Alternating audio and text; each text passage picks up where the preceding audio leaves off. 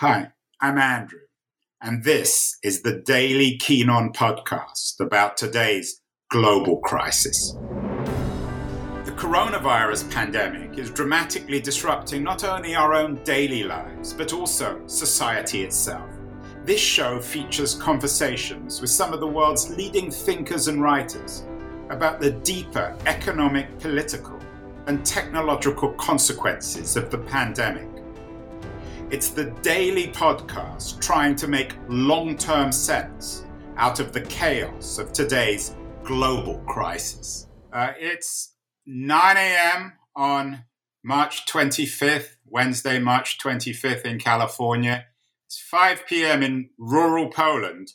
I'm talking to Anne Applebaum, a distinguished historian and staff writer at The Atlantic, who is somewhere in Poland. Anne, whereabouts are you? I'm in northwest Poland. The nearest big city is called Bydgoszcz, but we have a country house which is genuinely in the middle of nowhere, and that's where I am at the moment. So you're in isolation?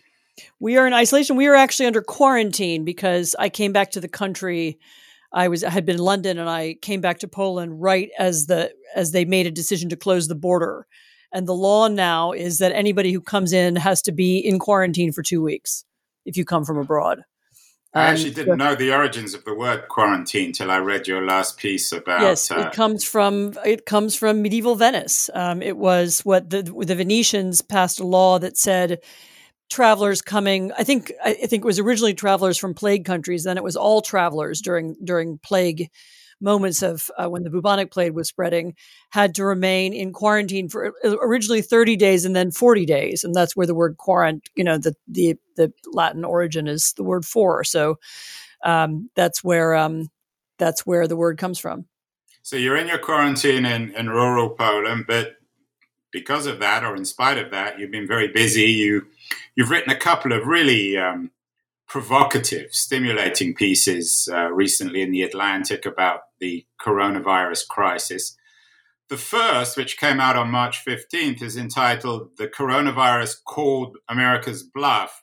And as both a historian and a journalist, you argue that we can learn, or at least in the United States, we can learn the significance of the coronavirus crisis from an event in mid-19th century Japan. So I was coming up for a metaphor. I've been so bothered by the American reaction to the crisis. It's partly to do with the Trump administration's reaction, Trump's initial attempts to kind of cover it up and to dissemble about it and not to tell people the truth, even when intelligence reports said something different. I was also very struck by a story that the New York Times originally wrote that a lot of others have commented on, which was of a researcher in Seattle, a flu researcher, who found evidence in way back in January and early February that the virus was already in Seattle and it was already moving around and people were getting it. And these were people who'd not been out of the country. And she was told she wasn't allowed to do any testing because she'd been taking samples from people to test for flu. And because of bureaucratic reasons, she didn't have the right kind of lab. There were other, still not entirely clear why she was told not to do it. And I thought, this is totally unacceptable. We have a modern bureaucracy and a modern political system, which is just not able to deal with this kind of crisis anymore. And the historical reference I searched for was the moment when Japan in the 19th century suddenly realized that its image of itself as the center of the world, as the most important country in the world. Vertex. You use this word vertex, right? Yes, that's a quote from a Japanese nationalist writer in the 19th century. We are the vertex of the earth. We are the world's. We're the most important country, and this was suddenly shattered by the arrival of famously Commodore Admiral Perry's ships arrived in Tokyo Harbor, and suddenly Japan was confronted with a civilization that was much more modern than it was. They had much higher technology, and the Japanese were shocked and dismayed, and their reaction was to to carry out this extraordinary modernization of the state. And this is known as the Meiji Restoration, which takes place in the second half of the 19th century. And their whole honor culture, the samurai warrior leaders. And so, they said, no, we can't have that anymore. We need a modern bureaucratic state. We need technology. We need to teach science. We need to learn from the outside world. We need to learn what scientific method is and how it works. We need to teach our children differently. The whole thing, the education system, the bureaucracy, and everything. And I thought, this is that kind of warning sign to the United States, Right. So we fast forward 180 years. And what you're saying is that the coronavirus crisis reveals, and again, I'm quoting you, the unclothed emperor. Our political system is in far worse shape than any of us could have imagined. What is it telling us? So we have we now have a political system in which experts like that doctor in Seattle, are prevented from making decisions. We have a political system that actually disguised, the president it was possible for the president to cover up, the seriousness of this virus. And, we've all been very rightly upset about how the Chinese covered up the virus initially, and let it spread in the very early days. But, and I'm not by any means, celebrating the Chinese Communist Party. On the contrary, I'm just saying that when we are at the point when the U.S. government is achieving the same outcomes as the Chinese Communist Party, in other words, the same lack of transparency, the same instinct to cover up bad news, when our political system has made that possible, then we're just living in the wrong century. I mean, the kinds of, medical and scientific and other kinds of challenges that we now have to face need a much more intelligent, a much more sensitive bureaucracy. We need to reinvest. We need to think much harder about who our civil servants are, who's working for the state, who works in, we can't have a system whereby, public health officials, change every 4 years at the president's whim. And of course, I understand that cabinet secretaries have to change, but do all their deputies have to change, and their deputies' deputies, and their deputies' deputies' deputies? Because that's what happens now. I get that, right? I get your argument that America is in the same boat as China in terms of its ineffective response. But is there a positive model? What about the Singapore, perhaps, or South Korea? Oh, no. There are many positive models, and there are many, and these are all democracies. I mean, Taiwan and South Korea are both excellent models for how you can use technology to track, how you can, to track the movement of the disease, how you can, for example, here I am in rural Poland. We're under quarantine, and the police drive by every day to make sure we're here. They're very nice and polite and so on. It's not unpleasant, but that's ridiculous. There isn't a technological way to check where we are. I mean, it's and there isn't a way to do that whereby we can, guarantee that we give over, in the interest of public safety, we give up some privacy for a short period of time and then give it back. I mean, there are a number of nations that are far ahead of the United States in understanding how to use technology to track health situations, to monitor the safety of the population, and the U.S. even has companies that are probably capable of doing this, but the federal government isn't capable of doing it, and and state governments aren't capable of doing it, or at least not yet. I mean, they may get to that during this crisis, but how is it possible that we've allowed our government system, our bureaucracy, our civil service, our public servants, how have we allowed them to fall so far behind the rest of the world so that they are incapable of doing what South Korea can do? I mean, I actually just read while I was preparing to do this podcast, I was just reading about apparently President Trump has asked South Korea if we can buy some test kits from them.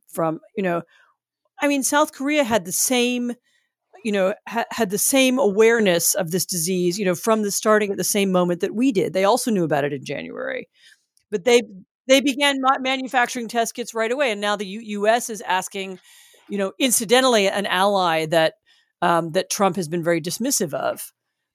We're now asking them for help. Well, why didn't we do it? Why weren't we on the ball? Why weren't we producing test kits 6 weeks ago? And so, as a historian and as a journalist who travels the world, some people would say to you, well, South Korea has a different culture, a more conformist, a more communitarian culture. To what extent is that true? How can America perhaps also begin to reinvent its culture so that people not only behave in a more communitarian way, but also generate a higher quality bureaucratic elite? Well, first of all, I think a lot of Americans are behaving in a very communitarian way. I mean, the requests for, to people to stay home in those East Coast and West Coast cities that have made it seem to be working. I mean, people are staying home. I mean, I'm not sure that it's true that South Korea has some, genetic or national difference. That's, they just simply have a more intelligent way of monitoring disease. And they have, the cultural difference that's important is that they value their bureaucrats. They invest in them. They educate people. They're concerned that educated people have important jobs in public health. I mean, we have many, many good people. We have some of the best public health programs in the world. I mean, Johns Hopkins University is the star leader in public health. But somehow that knowledge and that ability is not inside the government; it's outside the government, and that's the thing that we need to fix if we're going to, And by the way, this is one instance of it, but I can think of other coming challenges that might present very similar problems. For example, cyber warfare or cyber terrorism. This also requires a very, very high level of competent people working for the government. And this is something that we did make sure that we're recruiting those people, we're paying them, we're educating them. All that has to be taken much more seriously. And you and I have talked about this before in our How to Fix Democracy series. You spoke very eloquently about the threat of, I think you called it creeping authoritarianism. You also fear that this may be an opportunity for the new authoritarians, the new populists to grab more power, whether it's Orban in Hungary or Trump in the United States. How fearful are you that this crisis might actually compound our current crisis of democracy? So that is a very, very real and important possibility. I mean, one of the reasons why some very harsh measures are being taken is that there are politicians who wish to portray themselves as doing something very, definitive and harsh and serious, whether or not it actually works. And actually, the example I gave in the article that you're referring to, that I wrote a couple of days ago, is actually the closing of the Polish border, which was done very chaotically. It left all kinds of people stranded all over the place. It led to a huge backlog, of sort of long lines of people at the border, waiting to cross over, which was, of course, not healthy and not safe at all. At this particular moment. But the temptation of, particularly in places where like Poland or like Hungary, like the US, where we are behind in terms of the science and in terms of the medical ways of coping with this, the temptation to do dramatic authoritarian gestures is going to be very strong. And we have one already in Hungary where the government has put forward a law that would give the prime minister, essentially the ruling party, the chance to essentially ignore all laws. They don't have to obey by any existing laws. It's not clear why they need this power, but this is the power they've given themselves to. And they've accused anybody in the opposition who's against this measure, they've accused them of being pro-virus. So they're, if you're in favor of health and safety, then you're in favor of giving us these extra powers. And of course, it's unclear how long this would last, and it's unclear why they really need it, and it's unclear how else it might be used. And you can well imagine gestures like that. I mean, the Trump administration has also talked about, the Department of Justice has also talked about, we need powers to arrest people without normal procedures, as if this was a terrorist event or a war. I didn't see why we need to give them that. What do they need that for right now? I mean, the only reason I can think of is that it will allow will allow people to break the law, or allow people to evade rule of law, for other reasons. And in events like this in history, I mean, we started out talking a little bit about Venice. Historically, people have been willing to give up certain kinds of freedom in exchange for safety at these kinds of times of crisis, and this may be, this, and I should say, many people are doing that consensually, like in San Francisco or in Washington D.C. or in even in London, people are consensually agreeing to go along this with it for a limited period of time in the understanding of the public good. And just like people in South Korea have agreed, if you've been diagnosed with the coronavirus, you put an app in your phone and you agree to be tracked. And all that is fine as long as there are definitive limits, as long as you can retrieve your privacy or retrieve your data once it's over. And as long as there are clear end dates and that it's controlled by elected legislators and by the rule of law. So this doesn't have to be a crisis for a liberal democracy, but it could be. I know, Anne, you're going to be wary as a historian of making predictions, but what would be, in 6 months or a year, what would be both the best and the worst case scenarios in this crisis? What is the warning, and how could it turn out to actually be, if not a healthy crisis, one that benefits us in the long run? So the healthy outcome would be that people say, right, we can't live with this kind of amateurism anymore. We need permanent, investment in a pandemic teams who are professional, who can't be, fired by one administration who doesn't understand them, who are the best people in the world, who are the best, who have all the great talents that American universities can produce. We would also need to be much more heavily invested in international, data sharing on disease, on viruses, on vaccines.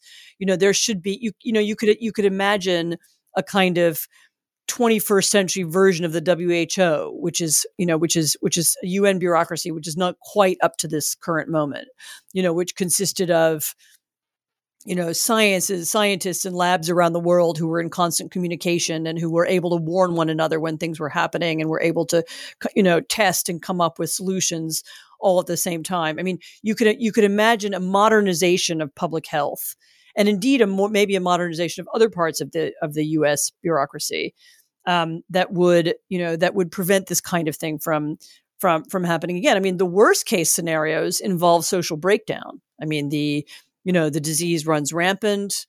Everybody decides, as the president said, in the last 24 hours, everybody decides, we need to go back to church at Easter. The disease spreads further, with terrible long-term damage to the economy, with long-term damage to the political system. You can imagine some very, very, very bad outcomes indeed. I mean, I hope that's not what's going to happen.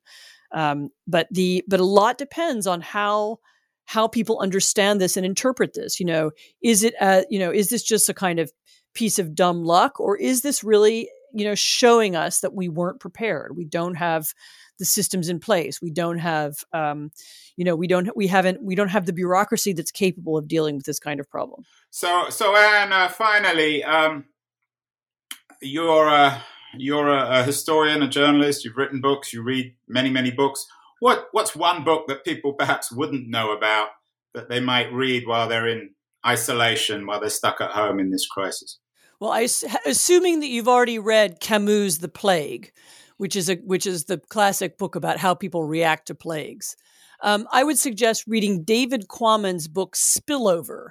It's called Spillover: Animal Infections and the Next Human Pandemic, which is an excellent book on exactly what we're going through right now. In other words, how will the next infections spread? Where do they come from?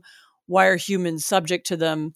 I mean, it's a kind of, it sort of predicted everything that's happening right now. Well, Anne, I hope you stay away from animals in rural Poland, and you stay safe, stay well, continue writing your amazing pieces for The Atlantic. And I look forward to having you on the show again quite soon, I hope, to analyze the latest situation. Great. Thank you so much.